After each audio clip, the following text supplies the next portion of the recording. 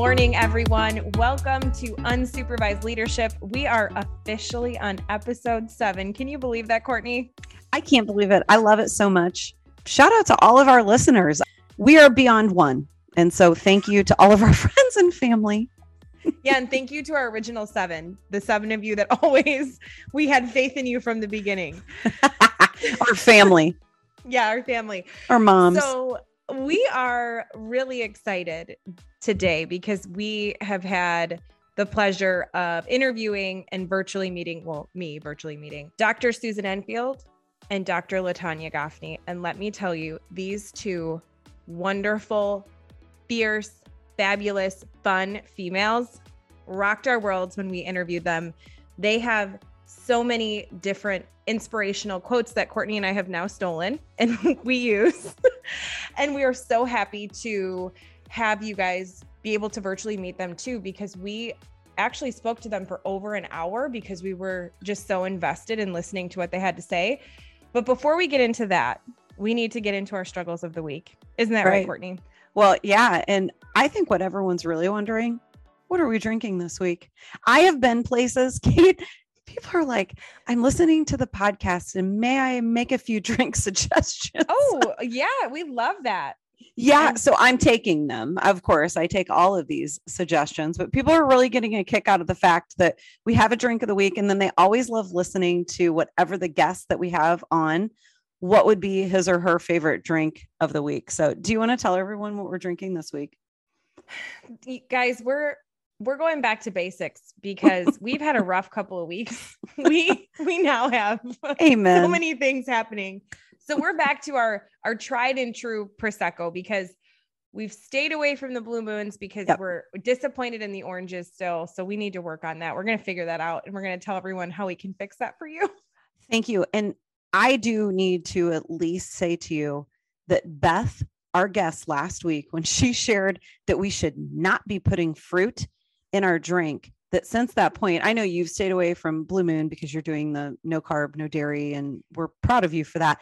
I, on the other hand, have not. And I have been out places. And when they show up with that beautiful blue moon with that orange, I've not put the orange and it's been devastating for me. So I said, please let Beth know that she's ruined my drink experience. Hey, I'm going to let her know. She's going to say, I'm glad that I taught you that. And she's also going to say, she'll be proud of it, that I didn't tell you earlier, but I just forgot. And also I kind of feel like some natural germs are good for the body. It's fine. How are things going with you, Kate? So what's happening in your life with this no dairy? And I mean, I know that things have just been continued stress personally and professionally. Is there anything that you can tell our listeners? Because people are really into what's happening with us personally with our weight loss journeys. I've got people talking to me about that too. And I'm like, oh goodness. You know, this week was Teacher Appreciation Week at school. So that has not been helping my diet because our PTO has been absolutely spoiling our staff. Like I'm talking a catered Italian lunch for dinner today. We had crumble cookies on Tuesday. I'm making the staff pancakes on Friday. We've got another lunch on Thursday. Like it's not going well for me this week because I'm eating all the food I shouldn't be eating, but it's going to be fine. I fell off the wagon for a little bit and I'm going to jump back on after the weekend. It's going to be fine. I love it. And I was at the Superintendent of Distinction luncheon today. They had some great chicken Parmesan with mashed potatoes. Let me tell you, I loved all of that. And they ended it with probably the best cheesecake that I've ever, cheesecake's my favorite dessert. They ended it with the best cheesecake. And shout out to all of our Illinois superintendents of distinction that we celebrated today. It's just so great to see people celebrating and elevating our profession. And those are people doing that. So shout out to all of you. Yeah. And speaking of that, Courtney and I always talk about celebrating, elevating, having a seat at our table for people that tune into our podcast, that meet us, that talk to us. And today's message of the week, or things that we really were thinking about, was mean girls and mean boys and how not to be one of them. And why do we see people tearing each other down? Where does it come from? And how do we stop it? Oh my goodness. Isn't this just, let's just cut right to it. So we do so much women in leadership work in Illinois and really across the country. And one of the things that I always say, Kate, is this: I have not found that men are the barrier to women in leadership. We know that teachers are predominantly female. We know that administrators are predominantly male. However, I think when I have been speaking to females across the country, we find two issues. Number one, women are our own worst enemies. We are plagued with perfectionism, self-doubt. Nothing's ever good enough for us. And the men right now are nodding in agreement, not wanting anybody to know that they're nodding in agreement. And females are like, yeah, totally. Now, if a man says that, we'd be mad. But if Courtney or Kate say it, we're like, yep. And the second, women are not always nice to other women. Every single time that I have ever said that publicly, people will come up to me and say, thank you for saying that, because that has happened to me, either as a teacher, an administrator, a mom, a sister, a, family member, and we can be better. And so we thought, hey, let's just go ahead and let it rip. Let's have a whole conversation about women not being nice to other women.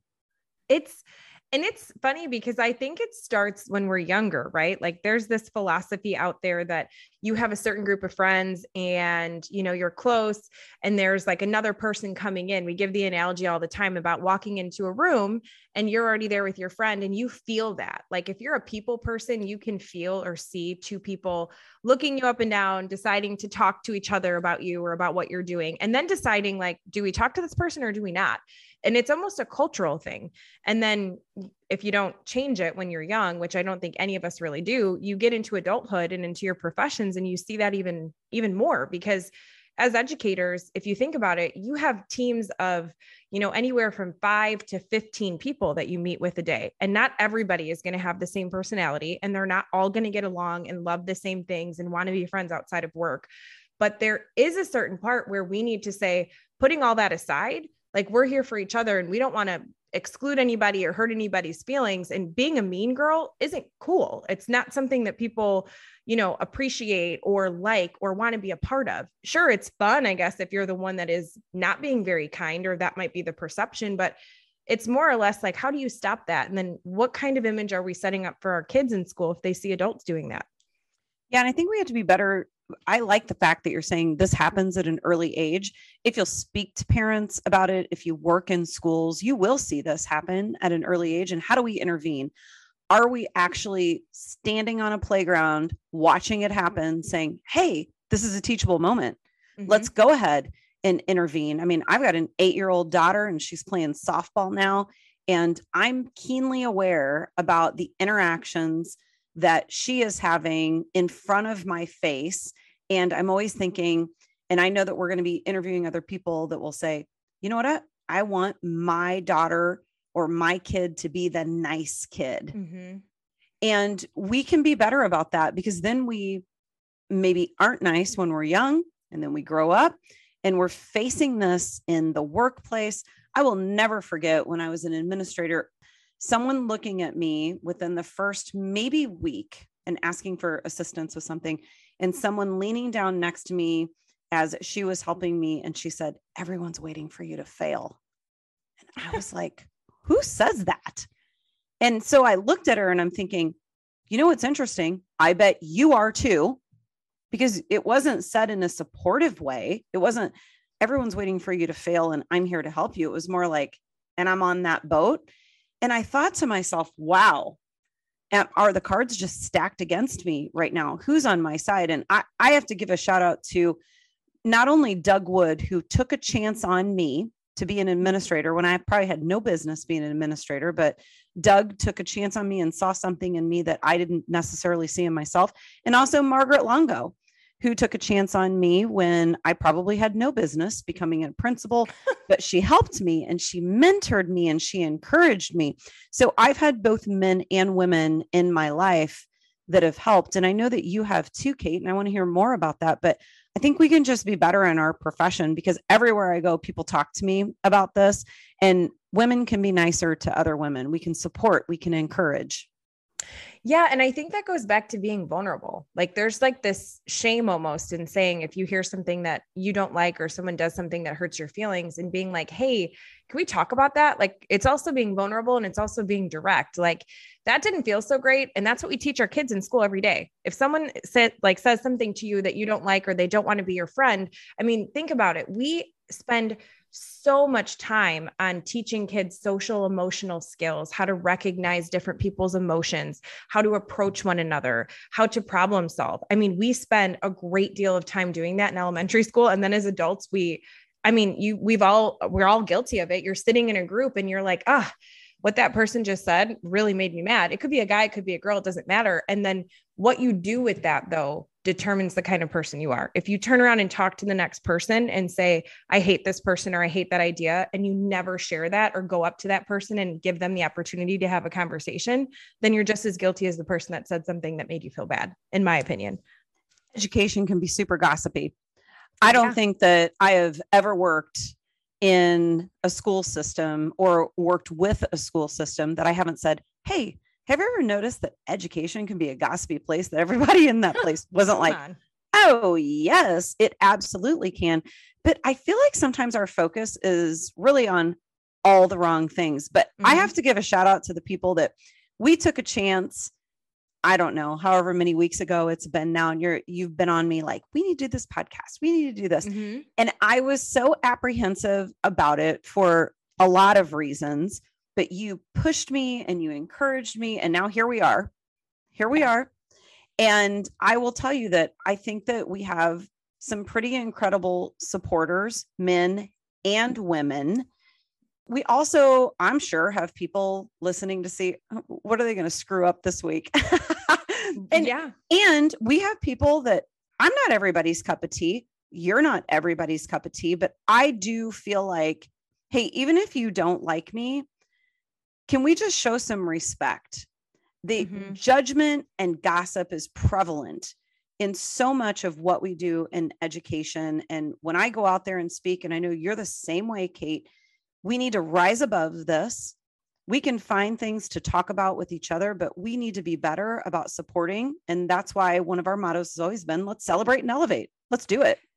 Yeah. I mean, you hit the nail on the head with that, because we have a lot of people that truly support us. Like you said, I mean, my assistant principal, Ryan Talaga, he is probably, I would say, close to one of our original 7 listeners. And he does laugh at my jokes on here, which I appreciate, like my Mariano's cards comment. Love that.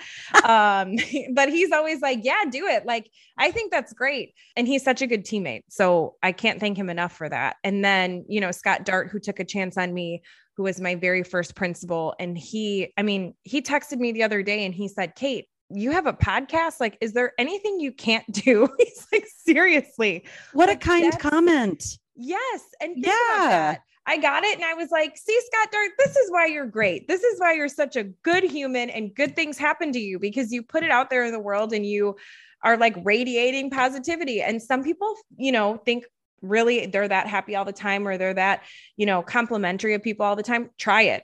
Seriously, it will probably change your day, or at least for a week. Get a gratitude journal. That also helps. Wouldn't you much rather be around people that are positive than negative? My goodness. Yes. I mean, we've all worked with people throughout the course of our career that when somebody walks in that room, you're like, wow, they, like you just said, they're radiating energy. We want to talk to them. They're a blast. But even on some of their worst days, you could think, I still want to hang out with that person. There's other people that they walk in and you want to just run the other way. Like you are not happy. You're unhappy. And I just think there's a lot of judgment and gossip that continues to happen in our profession. And we just really need to refocus, and we need to rise above, and we need to focus on kids and families and our communities. But we have some great supporters. And I think that we want to give a shout out, because you've already been talking about some people. We try to give a shout out every single time. And I know you talked about Ryan, which I love, but another one is Marissa Darlington. Love Marissa. Excellent superintendent. She's listening to this podcast and she's super reflective. Lori Mach, I think that she's awesome. Another superintendent. We've got Nina Croak that's been sending us messages. Barb Thompson, Sherry Middleton, Lori Frank Hopkins, Bridget Bell Castro gave us a shout out on the soup chat and said, we're listening to F4 leaders. I was like, what? This is so great. Candy Shaver. I mean, we have just really been blessed with people who are genuinely supportive. And before you give a quick list, Kate, I also know that we've been faced with a situation that people were like, oh, you mean your, with air quotes, your passion project that you're doing. And it wasn't said in a way that was really supportive. Here's the thing. We know that there's going to be people that are not supporters. We're okay with that. I don't expect that every day we wake up, everyone's gonna be like, yeah, this is so great. But here's the thing. We're not asking you to listen. We're really just trying to, what did Adam Welcome say? Change the world. Yeah. We're just trying to change the world, but we are going to be grateful and pay it forward and express gratitude to the people that have been kind and reached out to us and been supportive, because we kind of took a big leap of faith to be able to put ourselves out there like this. And we like hanging out with each other, but it's just been kind of cool to see that people have been impacted by some of the things that we've brought up and some of the guests that we've had on. They've been great.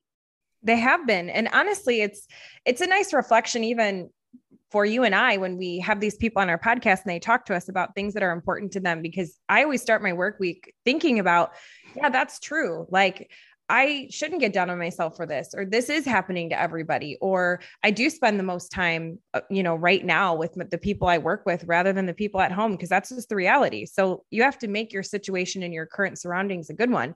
So more people that always support us: Kelly Martos, Lori Frank Hopkins, Jennifer Lindsay, Bethany Martino, Diana Vargas. I actually have a special shout out, Courtney, that someone wrote in and they shared with us. And I love this because this is the exact opposite of being a mean girl. This is being an F4 leader, a supporter, recognizing somebody on your team and saying, I want to celebrate and elevate them because they deserve it. Amanda Layden. She is one of the most kind-hearted, selfless teachers you will ever meet. She is rocking her job while battling breast cancer. She never misses an opportunity to help out her students, teammates, and colleagues, and is always willing to be a team player. She is the epitome of being a selfless leader, even when facing adversity. I could not love that anymore. And Amanda, we are thinking about you. You're in our prayers. We hope that you get through this. We hope that you at least laugh at our jokes in our podcast every Saturday. We love you, Amanda. You've always got a seat at our table. Yes, because that's the kind of person we're talking about. Somebody who's like, I have these, things going on, but I'm not going to let that stop me when I come into work, when I'm with my kids, when I'm with my teammates, when I'm with the people around me, because at the end of the day, it really is how you make people feel. Like, that's the impact you have on other people. It's not if you're the smartest person in the room, or if you have the most friends, or if you know the most people. It's really like, do people feel comfortable around you? And do they feel like they can have a conversation with you? And Amanda, it sounds like you are, and we are really rooting for you. That's awesome. Yeah, we are rooting for you, Amanda. And shout out to the person that decided to write in and give that type of shout out too, because that's the type of celebrating and elevating that we've been looking for and that we need. A kind word goes a really long way these days. Our jobs are hard, aren't they? Amen. They really are. We're coming off of your PTSD last week, girlfriend. It's still here, so it'll go away soon. I mean, it's just more under control. I've learned some relaxation techniques. Let the Prosecco flow. Let the Prosecco flow. And you know what, Courtney? We have two other really quick emails that I think we need to shout out, because let's do it. They're just these people. We love reading these emails, by the way. And again, we're getting a lot more emails than we thought we would. So this also makes us feel like we're doing a half decent job. We're always going to leave people anonymous unless they ask us not to. But we got an email that made us so happy. It said, KNC, I literally happy screamed in my car today when my email was read on the air last week. I saved the weekly podcast for my Monday morning drive into work to set the tone for the week. Please know how impactful your podcasts are. I cannot wait to attend your book signing. I know it's just a matter of time. I do hope that you hold it in a location that provides Blue Moon. Keep sharing your gift. It's much needed by so many of us and very much appreciated. Aww. Listen, we're going to give you a signed copy of our book and a case of Blue Moon, because your email might even be in the prologue. Like, this gave us the inspiration to write the book. So we see you and we love you. We see you. You got a seat at our table. That's right. But Blue Moon, no orange, and unless you're at home and you can clean it first. Yeah. It's totally fine. We have one more shout out, because we're all about shouting people out, because this is what we're doing today. So we have another person that wrote in and said, I'm hooked. Another great episode. Been under the weather this weekend. It's a Monday morning. So while I'm recuperating, I was listening. Ironic that you talked about your pups as I sat here with mine in my lap too. And this was when Sarah Bochek was on. Sarah has always brought a good message. The idea of humanizing the superintendent is something we all contend with. We are always expected to be the leader and not the person.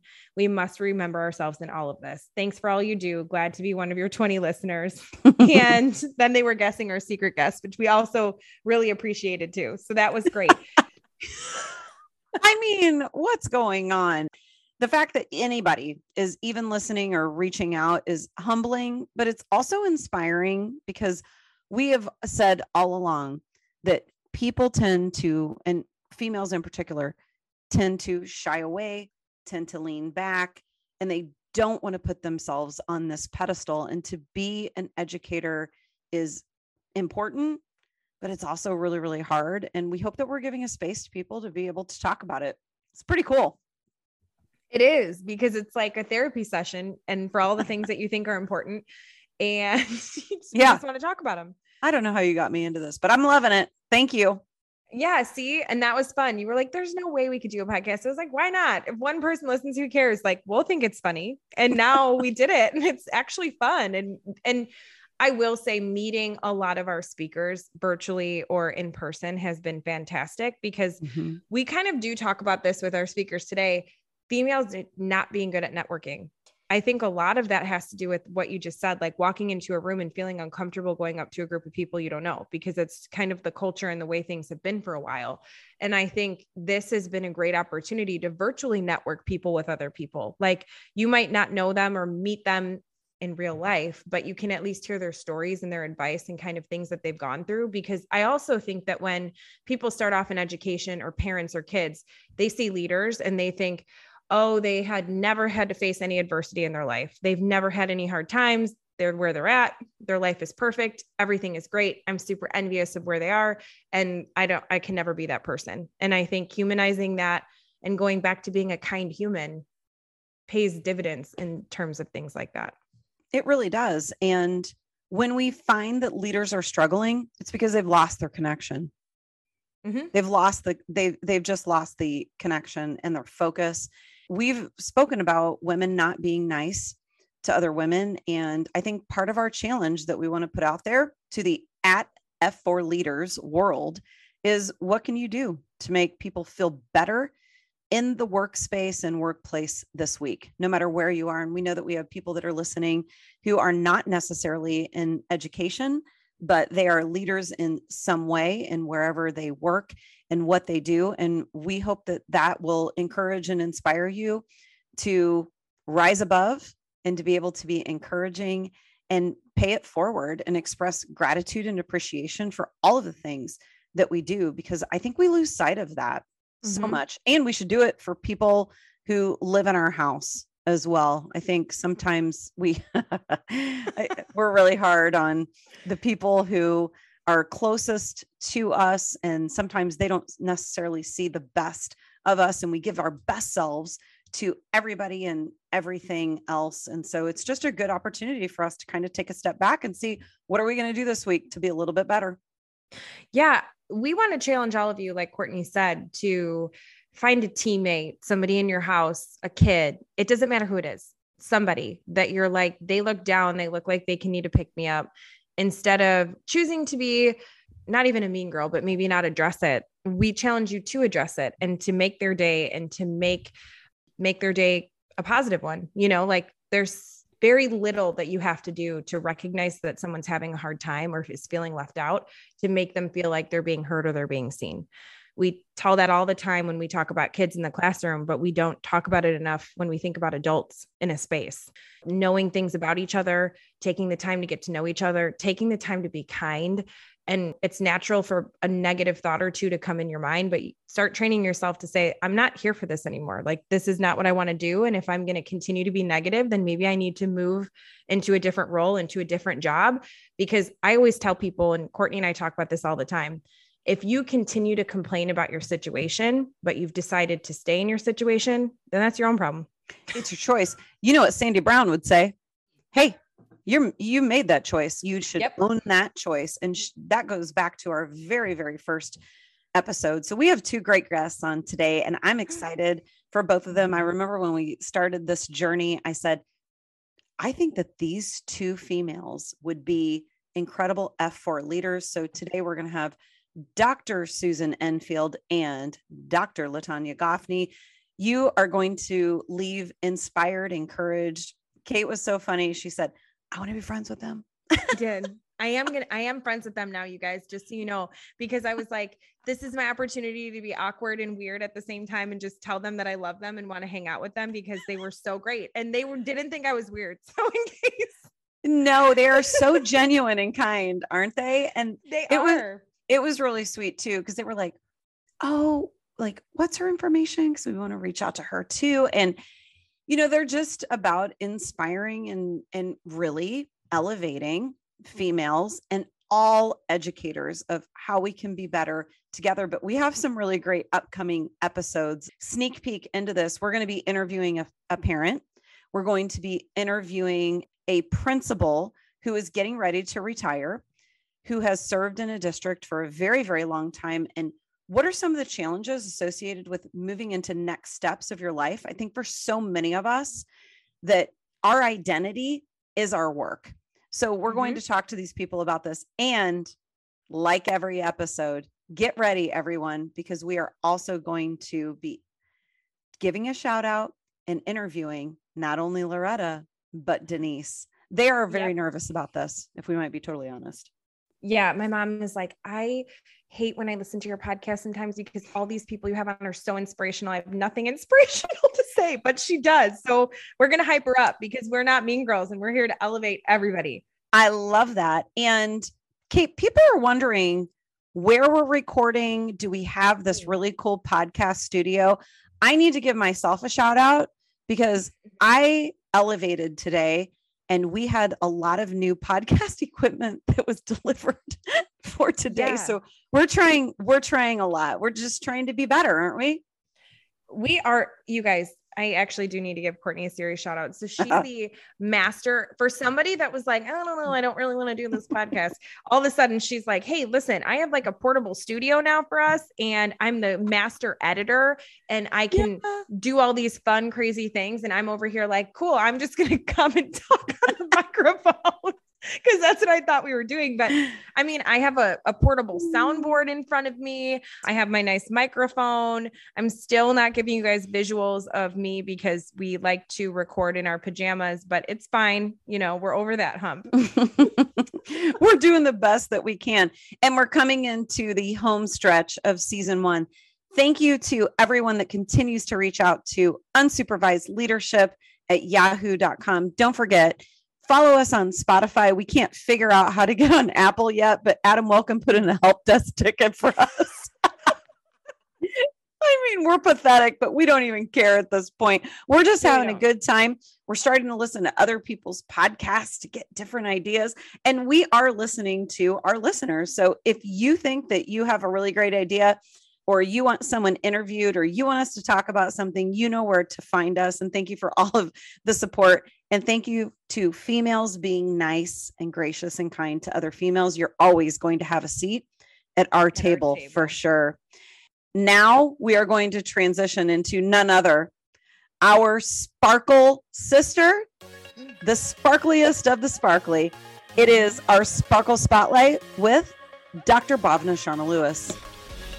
Hi, this is Bhavna Sharma Lewis with today's Sparkle Spotlight. Your health is obviously important, but stress, fear, and worry are far more damaging than any delicious food or drink that you may deny yourself. Happiness and peace are the best medicine. Cheers to living your best life. Sparkle on. Kate, we've done a lot of podcasts so far, haven't we? We have, but today this is going to be great. No, thank you for saying that, because today we are in the presence of greatness. We have been waiting for this. When you and I first came up with this idea, I mentioned these two women and you were like, do you think we could get them? Yeah.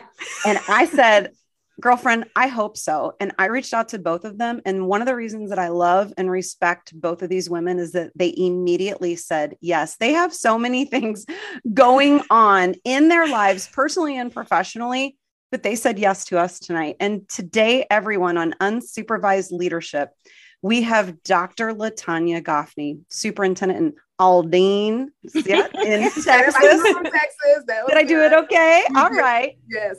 Also the 2018 Superintendent of the Year and a finalist for the American Association of School Administrators, AASA, our National Superintendents Association Women in Leadership Award. And so we are joined not only by LaTonya, but by Dr. Susan Enfield, Superintendent of Highline Public Schools in Washington.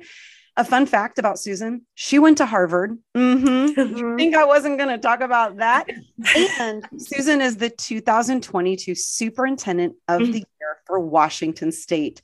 Ladies, welcome to Unsupervised Leadership. Thank you. I'm so excited to be here. I'm excited too. So excited. Good to see you, Susan. Oh, yeah, you too. LaTonya is truly my sister soup. So it's always a joy to share space with her. Absolutely. Having the two of you together is very, very special. So welcome. And here's where we always begin our podcast, ladies. Kate and I like to talk about what is our favorite drink. We're going to turn that over to you. Ladies, do you have a favorite drink that you'd like to share? I kind of have many. When it comes to beverages, I like to say I'm an equal opportunity drinker. Red and white appeals to me. So, so yes. And my dad lives in Napa. My husband and I got married in Napa. So I do love wine. I love a nice glass of wine. So, that would probably be my go-to. Yeah. We love it. We support it. Yeah. When I think about my favorite drink, and it's going to be a common one, because I think about, you're going to laugh, but I love coffee. I can drink several cups of coffee per day, and I can drink coffee like right now, and I wouldn't even go to sleep. Like, wow. Literally, like I can go to sleep after drinking a cup of coffee. I'm the same way. In 2020, let me tell you, I went without coffee. I started the year, that was my New Year's resolution. I'm not going to drink coffee. And so that was 2020. Remember, the pandemic hit in 2020. Yeah. And so everyone was trying to convince me, drink coffee. But I went the whole 2020 without coffee, and it was the worst year ever. And so I've been drinking coffee ever since. All day. There you go. There you go. I just say that is so funny though. Caffeine has no effect on me either. I have one glass in the morning. One glass. Okay. Can I go back and edit that? I do not have a glass of anything. I have a cup of coffee. But literally I could go right back to sleep after I finish that cup of coffee. We love both of these choices. And so, LaTonya, I'm going to turn it over to you first. Tell us a little bit more about yourself. I always try to use any platform to just be open and honest about who I am and where I come from. I'm just an old country girl. Many have probably heard my personal story, but the reason why I'm so passionate about education is because it truly changed the trajectory of my life. I was born with cards just stacked against me. And if I had to start my life over and start the end of my story, I don't quite know if people would even believe me because of where I am today. So it's interesting. People get excited and, being Soup of the Year, but I was truly born into poverty. My mom was 14 when she had me, and I never knew my father. My grandparents took care of me, and we lived in poverty that you can't even imagine. We had no indoor plumbing. My grandfather, he collected cans and mowed lawns, and he was illiterate, actually wrote his name with an X. And my grandmother, she cleaned houses. Neither one of them made it out of 5th grade. And so I told you my papa was illiterate, but he used to tell me, Tonya, if you can read, you can go anywhere. And so I learned so much from both my grandparents. They were both hard workers, and they valued education, and they sent me to school, and I went to school in predominantly white areas, and my teachers loved me, and I felt the love. And raised in a predominantly white community. I told you my grandmother was a housekeeper for a white family. And so at an early age, I was surrounded by the love of community. And regardless of what it really was, this is what it was to me as a young child who didn't know. Education exposed me to what was possible. And it truly changed the trajectory of my life. And as I told you earlier, with an education, you can go anywhere, have choices and opportunities. And that's what education did for me. And that's my desire as a superintendent, as a principal, as a teacher from day one. That's been my desire through education to help change the trajectory of others' lives. And so didn't start on third base for sure, but I'm certainly working to make sure that students who look like me, don't look like me, and who weren't born on third base or might have not even been born in the whole in the field house, they get to live and have access to the American dream. So that's what keeps me focused on living with purpose and excited about the opportunities that we have as educators. Thank you. Susan. I was born and raised in San Francisco. My parents met at the University of San Francisco, but my parents couldn't have come from more divergent backgrounds. So on my father's side of the family, there were lawyers, professors, tons of formal education. My paternal grandparents met at UC Berkeley, where my grandfather was studying mechanical engineering, and my grandmother was studying Greek to be an archaeologist. And on my mother's side of the family, both of her parents were Portuguese. And my avô, which is grandfather in Portuguese, came here as a teenager from Portugal, speaking no English. So he was an immigrant. My avô, my grandma, was born here, but her parents had come from Portugal. So, and they were dairy farmers in the Central Valley of California. Very little formal education. In fact, my mother was the only one to attend college in her family until I did later on. And she had 4 other brothers who all had kids. But what that taught me was I spent a lot of time with my avô and avā on the farm. And even though they didn't have the formal education that my dad's parents had, did not mean they didn't value the education that their daughter wanted to pursue. And that instilled early in me that it's not for any of us in public education to place a value on how much a parent or family member values their child's education. That is not our place to make those assumptions. And so I think that's what really instilled a deep commitment to equity early on. And I think maybe the biggest challenge sort of I've ever faced personally in life was just before my 5th birthday. My parents were driving home from a business dinner and were hit by a drunk driver. And my mom was killed and my dad was very severely injured. It's really a miracle that he survived. And so, I grew up without my mother, but also I grew up with a family that was forever changed because of that incident. The grandparents that I knew were different people before their baby girl was killed. And the father I know and love, and my father and I are extremely close, was a different man before that tragedy happened. And I will tell you that I used that story when I was a high school teacher. I used that story to talk with my students whenever we would talk about, don't drink and drive, drug and alcohol abuse. I would use that story, not in like a hyperbolic way, but just to say to them, it's not just who is directly injured or heaven forbid killed. It's that you have impacted forever the lives of so many other people. And you need to think about that. And that got some of my kids really thinking, right, about the unintended consequences of making an irresponsible choice like that. So while it was a challenge, like I said, I was blessed to be surrounded by a lot of love growing up down on the dairy farm and with my dad and others. But to be sure, when you lose a parent at a very young age, it rips the rug out from under you when it comes to ever feeling safe again in life. Because you know that you can go to bed and wake up the next day and your world can be completely turned upside down. Yeah, that's very, very true. Very unfortunate, but very true. You ladies are so inspirational. You have, I could listen to both of you speak all day long about your past and where you are right now and all of your accomplishments. And you both are so strong and so driven. But can you maybe tell our listeners about a time that you each almost gave up and didn't keep pushing towards your career, and what happened or what helped to redirect you? Well, I was sitting here thinking about just a time when I almost gave up, and I'm so glad I didn't. I was serving as a principal of a middle school. And it was probably one of my favorite jobs, by the way. I love being a middle school principal. And I had a professor, Dr. Smith, and he done our superintendency program. He came by and he was encouraging me to apply for the superintendency in our district. And this is a small town girl. This is Texas. So in Texas, we have districts anywhere from a couple of hundred to 200,000. So this is a smaller district, about 1,700 kids. And I'd been a teacher, and then I was a principal, and we'd had a lot of superintendent turnover. So small town, there was a cry for a superintendent from the town. And so everyone in the small town knew that I was working on my doctorate, and they were wanting a superintendent.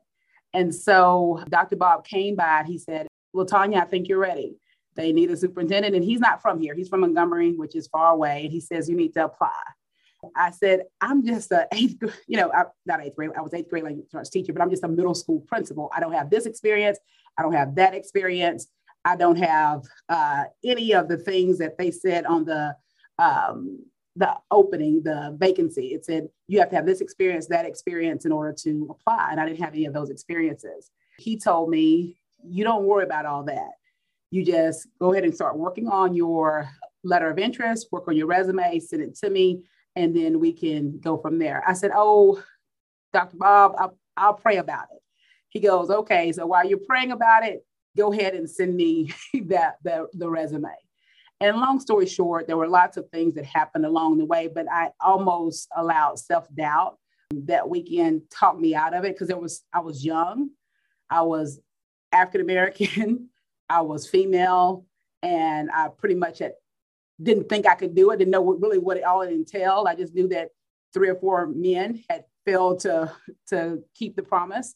And so long story short, I prayed about it, took a leap of faith, and with the support of my husband, I applied. And that's when I got my first superintendency in 2008, and I became the superintendent of Cold Spring Oakhurst CISD, a small school district in East Texas. So I think that was a time was pivotal in my career.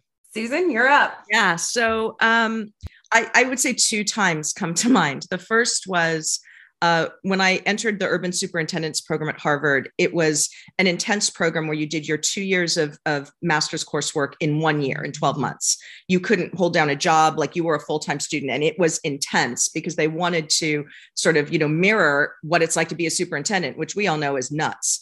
And so, I was 34 years old. I left the Bay Area for the first time in my life, pretty much, to go back and live at Harvard. It was also right after 9/11. So not only was I far away from family in this really intense environment, there was a period of time where I was physically cut off. Like you couldn't get on a plane, a train, an automobile, if you all recall, for, a couple months after that. So, there was really a sense of isolation, of overwhelm. LaTonya talked about self-doubt.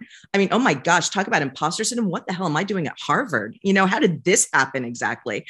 Crying was just like a regular pastime for me. And I'll never forget, years later, I said to my stepmom, do you remember that time at Harvard you called me and I was crying? And she said, every time I called you at Harvard, you were crying. And she wasn't wrong. I mean, it was brutal, but, I persevered and I persevered because I had incredible mentors in Bob Peterkin and Linda Wing, who ran that program and held us to the highest of standards and didn't let anything slide. But boy, did they support us and encourage us. And also, and I mentioned this, how close my dad and I are. I knew I couldn't deprive my father of the joy of bragging that his daughter had a doctorate from Harvard. So there were days where I was like, forget this. I don't need this damn piece of paper. I am done. This is craziness. No more. And then I would be like, nope, I got to stay in the saddle. I got to stay in the saddle. So that was one thing. And I did persevere and finish. And I think the second one on a professional note, it was 2014 in Highline. And we had run a long overdue bond. And it was my first time running any kind of bond or levy campaign. And I worked so hard. And as we all know, you've got to raise the money for that. You've got to get people on board. And in Washington State, it's a super majority to pass. You need 60% of the votes. We got 59.28%. We lost by 212 votes. I was absolutely just flattened. And I was exhausted. I was angry. I was frustrated. And fortunately or unfortunately, I got invited to apply for the Broad Academy. I made the unwise decision of doing that, not recognizing what my headspace was in, and my headspace was not good. And so I went into this intensive interviewing performance, situation with people like John Daisy, people I super respect, right? And I flopped. I mean, it was abject failure. Like, I didn't just not do well. Like, I failed. I failed bad in front of people I really respected. And it was really a low moment. But I think that what it reminded me of, sometimes we need to fail and be broken down to build ourselves back up. And so, yes, did I want to give up in that moment? Was I mortified? Absolutely. And I picked myself back up, figured it out, and got back in the saddle. When I listen to both of you, I know that the two of you have recently connected and you've become friends and have a great respect for one another. Susan, you probably don't remember, but before this past year at the National Superintendent's Conference, the last time before that we were in person, I remember walking through the lobby. I was like, there's Susan Enfield. Can I take a picture? I was fangirling, like, oh my gosh. And you had never met me and you were so kind. I knew you have a reputation, Miss Courtney. Don't you even play yourself down like that. No, I knew exactly who you were. But I was a little bit starstruck. I'm not going to lie. I remember when LaTonya and I first connected, and then we had the opportunity to finally see each other in person at this last conference. One of the things that I have always loved and respected about both of you is that you're nice to women.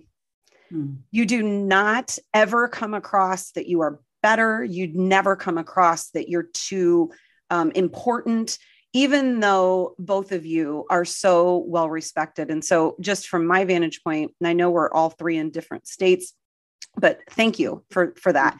And so I want you to talk to us a little bit. Kate and I have had some conversation about women not being nice to other women.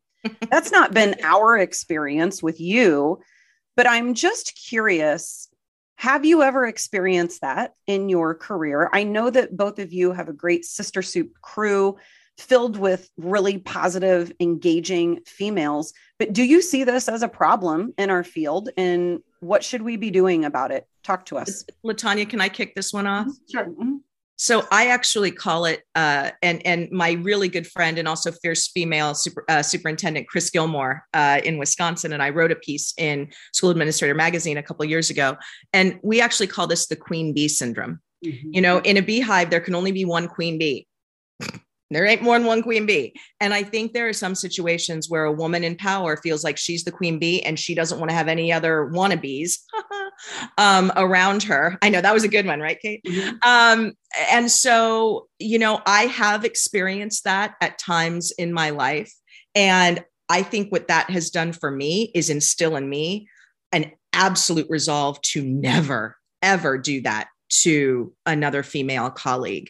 I feel that we are all in this together. When one of us is lifted up, it lifts all of us up. And, I've been blessed to surround myself with other just really fierce, fabulous women who support me, who challenge me, who respect me, who love me, and wrap their arms around me when I need it the most. And that's what I try to do for the other women in my life. And when I'm mentoring younger leaders who are coming up, trying to instill the same thing in them, to say, don't succumb to that. Don't do it. We're better than that. We have to be better than that. Yeah, I would ditto what Susan said. And I actually had an experience, and I won't name the organization, but it was a state organization in Texas that focuses on women. And I'll never forget, I went to one of my first meetings in 2008. And I told you I was the youngest superintendent in the state at the time. In 2008, I was 31. I was African-American, can't change that. And of course, I was at a women's convening, so I thought it was a safe space. And at this meeting, there were some older women and they just happened to have been white because this organization was predominantly white. So I was only one of a handful of African Americans who were there, probably two of us there. And I just remember when I was introduced as a superintendent, because very few superintendents were even involved in this particular organization at the time, because it was about school executives. They literally looked at me and said, "You're a superintendent?" And I said, "Yes, ma'am, I am." "How old are you?" So it wasn't even racial. It was age discrimination because they were much older and I was young. And so then I would try to, "Oh, but I'm in a small district," try to make excuses for why, or try to hide the shame of why. And so I knew that I never wanted that to be the case. And so I've used what happened to me as fuel to make sure, number one, it doesn't happen again, but also to change the face and the expectations of what female soups act like in our state. And I'm so happy that I've been able to connect with soups across the country since 2020, like seriously. Being nominated for the award with Susan, as well as COVID and being connected with Sister Soups, it really changed things because we're able to demonstrate what's possible when you have women who come together and lift one another up. I realized that some of those women who spoke down to me, they had broken dreams. They'd never been soups. They'd been deputy superintendents and had made choices in their lives that didn't propel them, or they probably should have been soups and didn't get the experience and so on and so forth. They may have seen me as affirmative action or whatever. I can't change that. Hurting people hurt people. So literally, I make it my business. I speak to every woman that I meet, every woman. And then I try to, we connect it in a way that's powerful. We have a group me that has every female soup in the state of Texas that's in this group me. And I started in that organization. I ended up becoming the president of the organization. And now we have nearly 100 female soups who attend. So I made sure that no one has that same experience. And we totally changed the face of that organization. So I used a bad experience to kind of focus and make it a good experience. But like Susan, when I mentor others and when people see how busy I am and they know it, they'll say, "Oh, but you're so busy." But I also know that people do what they want to do. Susan, you know, Courtney said, "Oh, we're busy," but we love Courtney. We love Kate. And we know that people do what they want to do. And so we want to be here and we want to make sure and share the stories and empower other women to, you know, live their truths and share their journeys. So thank you all for having us tonight. So for those of you that are listening right now, both of these women, LaTonya and Susan, are absolutely amazing. Today is the first day that they got to meet me virtually, which has been fantastic. But the best part about this was listening to them kind of talk back and forth when they were introducing themselves. And they're not joking when they say that they really do support each other, because they were talking about meeting each other because they were nominated for the same award. And after they met each other and got to talk to one another, they were like, "I hope you win." "No, I hope you win." It wasn't like, "No, I'm going to go home." Yes. And you could tell that it was real. And it was like, yes, I love those things that you're doing, which is so rare and should be celebrated so much more often, because I think that those are just such powerful moments that change the trajectory of people's careers and just make education human again, which I think it's been missing for so long, in the concept of friendship and being able to confide in people. So thinking about that, LaTonya, how can we help more females get into superintendent positions? Is there somebody that helped you, mentored you, that you can think of? I know you mentioned a couple people that kind of forced you to turn in your resume, but we're grateful for him. I know, but the irony is my mentors were all male. They were all white males. 3, Dr. Bob Smith, Dr. Billy Bowman, and another professor from Sam Houston. So all males. And so I make it my business. I'm super excited to be an AASA mentor for Candy's group and the female aspiring female superintendents in that group, and also across the state and in Texas. You guys, we have over 1,200 districts, but fewer than 200 are run by women. That's a sad reality. And so we're working really hard to make sure women, you know, we want to wait until we have every experience before we even apply. Even if we know we're qualified or interested, and we will train the next soup, even if they're less experienced. And so trying to get women to understand that you're not going to get 100% of the jobs that you don't apply for. So getting them ready for the process. But I think more importantly, though, making ourselves available to spend time and model and demystify the position, because many times they think it's, not that we're not human, but we are human having a superintendent experience in which we get to make decisions that impact a lot of students and a lot of leaders per se, but demystifying what it is and what it isn't, and then showing them they have the skills that are transferable from whatever position they're in right now to a superintendent's position if they choose and can apply, and then helping them to have the skills necessary in order to interview for a job. So I think the one thing that we can do is mentor, sponsor, help to navigate the whole process, because that's what my white mentors did for me, who happen to have been male. And so I try to do that for all of the women who are willing and able. A lot of people say I'm their mentor, and they may never call me, and I'm not going to call them.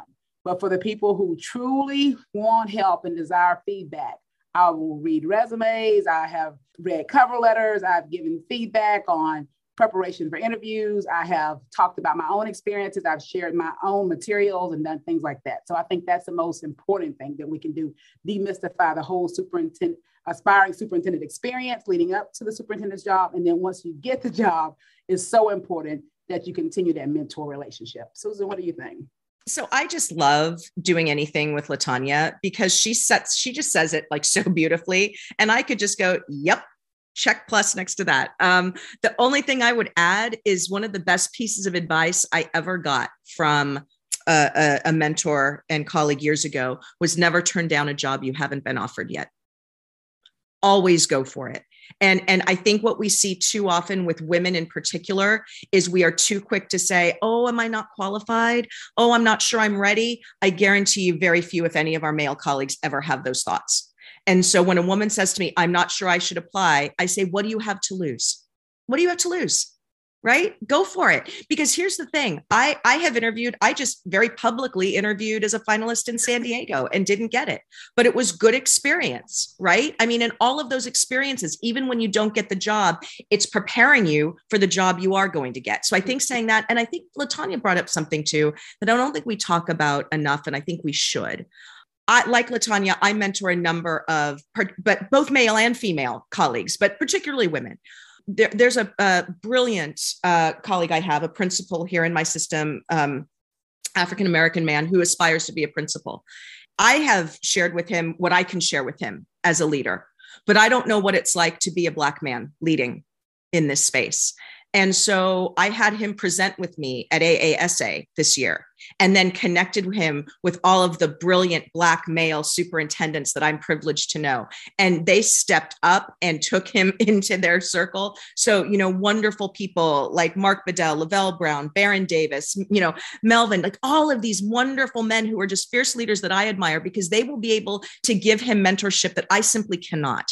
And that is also helping him to begin to build his network. I think one of the things we need to do, it's fine for me to be a single mentor for someone, but I need to help her or him start building that network. Networking is so, so important. And the more that we can do that, I think that yields tangible benefits for folks who are aspiring to be in the role.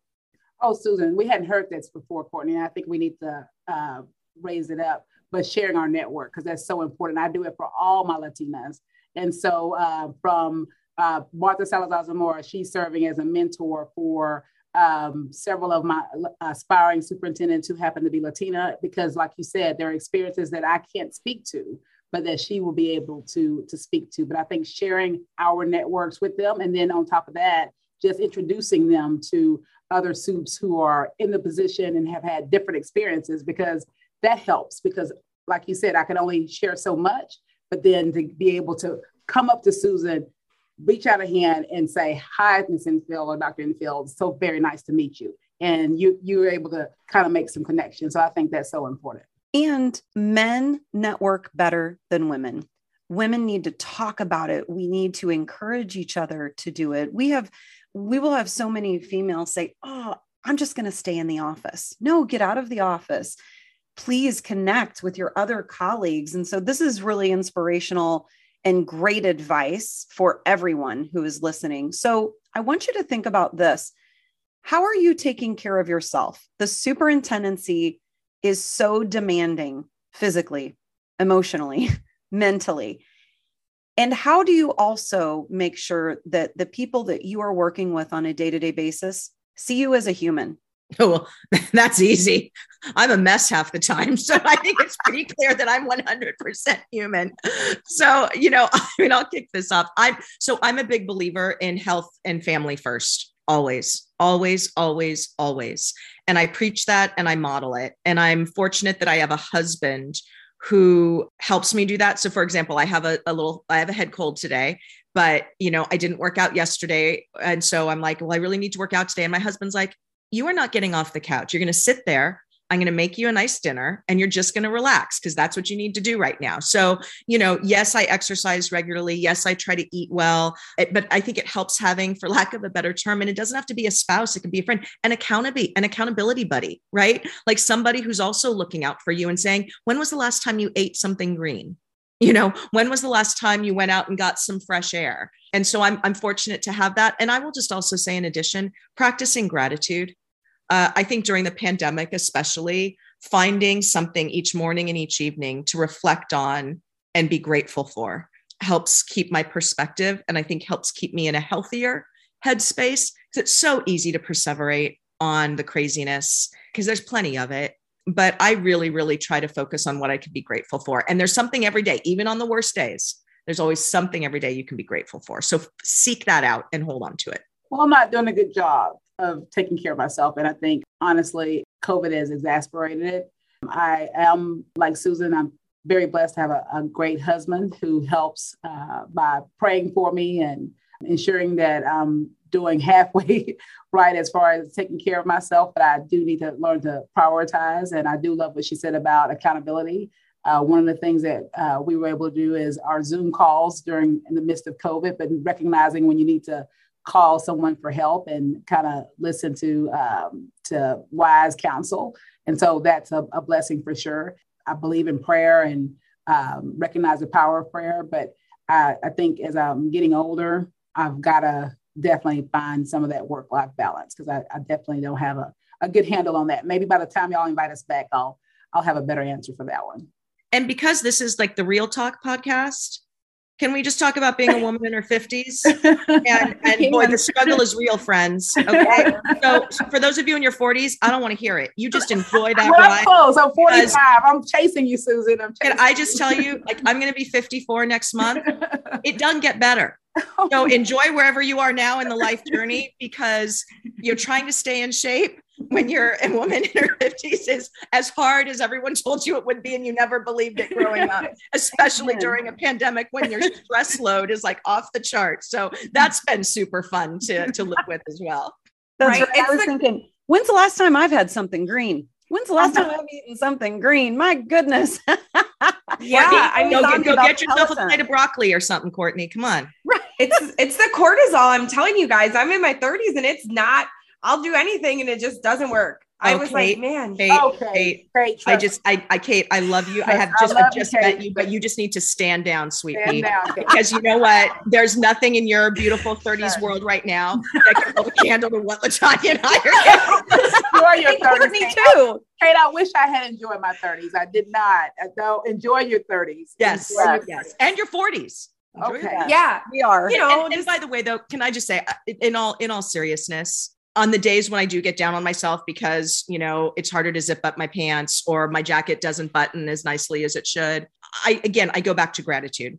I'm grateful that I am healthy, that I am loved, that I am able to get up and go for a walk and go to work and fight this fight. And so I joke about it, but I really do try to keep some perspective because I feel blessed to have the life and the health that I have right now. Well said. Absolutely. Okay, ladies. So now that we all know each other's ages, we're going to, I guess our listeners and even myself, what's something people would be surprised to know about each one of you? Ooh, so LaTonya, you go first. Okay. So I told you I'm from the country, right? And so when you're a superintendent in the country, for all of you aspiring superintendents, you have to be ready at all times. And so there was going to be this battle of San Jacinto County. We want to encourage more people to come to the rodeo. Remember, Cold Spring, we have about 1,650 children. And for the rodeo, everybody comes out. Susan's already like, what did y'all do in Cold Spring, Texas? Guess what? I rode a buffalo, and I got a video to prove it. I was scared to death, Susan. Like, I've never been more scared in my life. Do we have video footage of that by any chance? It's cash money. We need it. I was scared all day long. Like, it was because I don't do animals. I'm from the country, but I don't do animals. And the whole arena was packed. And so it was, there are two schools in this district, two districts in this county. So you had the Battle of San Jacinto County. It was Cold Spring versus Shepherd. And Mr. Cronin was a cowboy. And it was me. And they said they needed to increase attendance at the rodeo. And if I would volunteer myself, that we would have better attendance, and it was for our kids. And I mean, I'm about to die. And literally by the time I'm on this buffalo, and everybody was sending me videos for a week of people dying off buffaloes, because that's what we do in the country. And when they opened the gate, it was a crazy, I just flew off. And so he won, and the crowd went wild. Always for the kids, isn't it? It's always for the kids. It was bad. But the things we do for our kids. The things we do. Susan, what about you? What's something people would be surprised to know about you? So I think people would be surprised that I am an epic napper and bad TV watcher. Because I think people think of me, look at even LaTonya. LaTonya knows me pretty well. I think people think that I'm like, going all the time. But like on the weekends, I can be on this couch for hours getting caught up on My 90 Day Fiancé like nobody's business. And I mean, seriously, like I've really mastered it. You know, what I've learned about myself, and I actually think this is really important. I think as we go through life, we need to get to know ourselves and what we need and how we function best. And what I've found is that I can go at the crazy rapid pace that I go for about 6 weeks. And then I hit a wall and I go down hard for a day or so.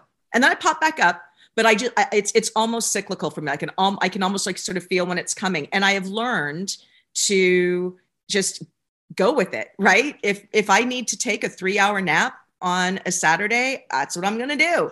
And I'm not going to feel guilty about it. And if that's what I need, that's what I need. But I think people would be surprised to see me on my couch watching such bad television. But I mean, bad television. I like watching things that I don't have to think. Like, totally. Yeah. Like totally. I don't have to think about 90 Day Fiancé. Like, I don't care. Like, right. You just watch it.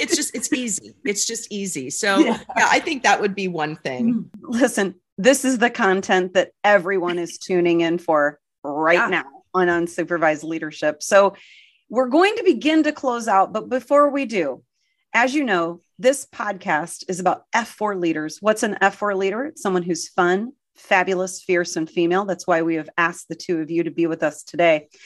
Who are some of your 2 to 3 most favorite F4 leaders that you think all of our listeners and the two of us should be following? Oh gosh, it's hard to limit it to 2 or 3. And I know that LaTonya and I will have some overlap, but geez, well, you know, I mentioned Chris Gilmore, who's in DC Evereston, Wisconsin, who actually is retiring, but has been superintendent for like 17 years. I think of everyone in our sister soup circle. I think of just the brilliance and tenacity and ferocity when needed and grace of people like Catrice Pereira and Carol Kelly and, you know, just all of these wonderful people. And then I think about the women who came before us in these roles. I think about Akaya Henderson, who is now leading some brilliant work in this country. Women that I looked up to when I was coming up in the role, and now see them going into their next chapter, which of course, God willing, we all have a next chapter. So watching Kaya, watching like Cammie Anderson, these fierce women continuing to fight the fight outside of the superintendency. Those would be some I would name. Yeah, she got all of the ones that I was thinking of across the country. I'm thinking, did she miss any? Janice Jackson, of course, she's retired from CPS, but still doing good work in Chicago. Baltimore, good friend, and her name is escaping me right now. Sonia Santelises. Sonia Santelises, of course, you need to follow her. Just Texas friends while I'm thinking of them. Jill Seiler, she's doing really good work in Texas. She's no longer in the superintendency, but she's teaching everyone to thrive through the 5. And then, of course, Martha Salazar-Zamora, she's on the ASA governing board, but she's doing exceptional work. Her district is a shining example about what is possible with leadership. She's doing a great job in Texas. In addition, you said Catrice Pereira, Contreras, I know she retired. Kyla Johnson, she's definitely you follow. For sure. Dr. Alicia Johnson, IPS, is definitely one you should follow. Yep. Sharon Contreras is who I was trying to think of, but she's retired as well, but still doing good work. Yeah, and so awesome. There's so many also ones. I hate to leave any out. And then, of course, where is she working? She left Chiefs for Change, but I just love her because she does a lot of research on women. Who? The one who used to Julia Feldberg. Yeah, she's amazing. She's one to follow too. She's a fierce advocate for women. Wow, you ladies gave us a lot of people we need to follow. Sorry, you wanted to give a dozen. Yeah, and we can keep going. I mean, there's so many out there. I'm going to write them down. Yeah, that's me like, okay, I'm going to write them down and follow them if I don't already. But I was like, never mind, I'm going to have to go back and listen to this again. Kate, you can follow up with us. We can send you a list. Yes. So speaking of that, you two are the epitome of an F4 leader. You both are fabulous. You're fierce. You're fantastic. You are everything, that I aspire to be when I grow up, whenever that is. And how do our listeners get in touch with you, follow you? Do you guys mind sharing your Twitter handles or anything like that? Sure. I'm at Souped Enfield, SUPT. ENFIELD, and it's the same on Instagram. And mine is at Dr. Goffney, DRGOFFNEY, on Twitter. And I think on Instagram is I am Dr. Goffney. And so just available to follow me. And one thing that I've learned from Susan, you follow me and you're an educator, I want to follow you back. So Susan is a great connector too. That's what I love.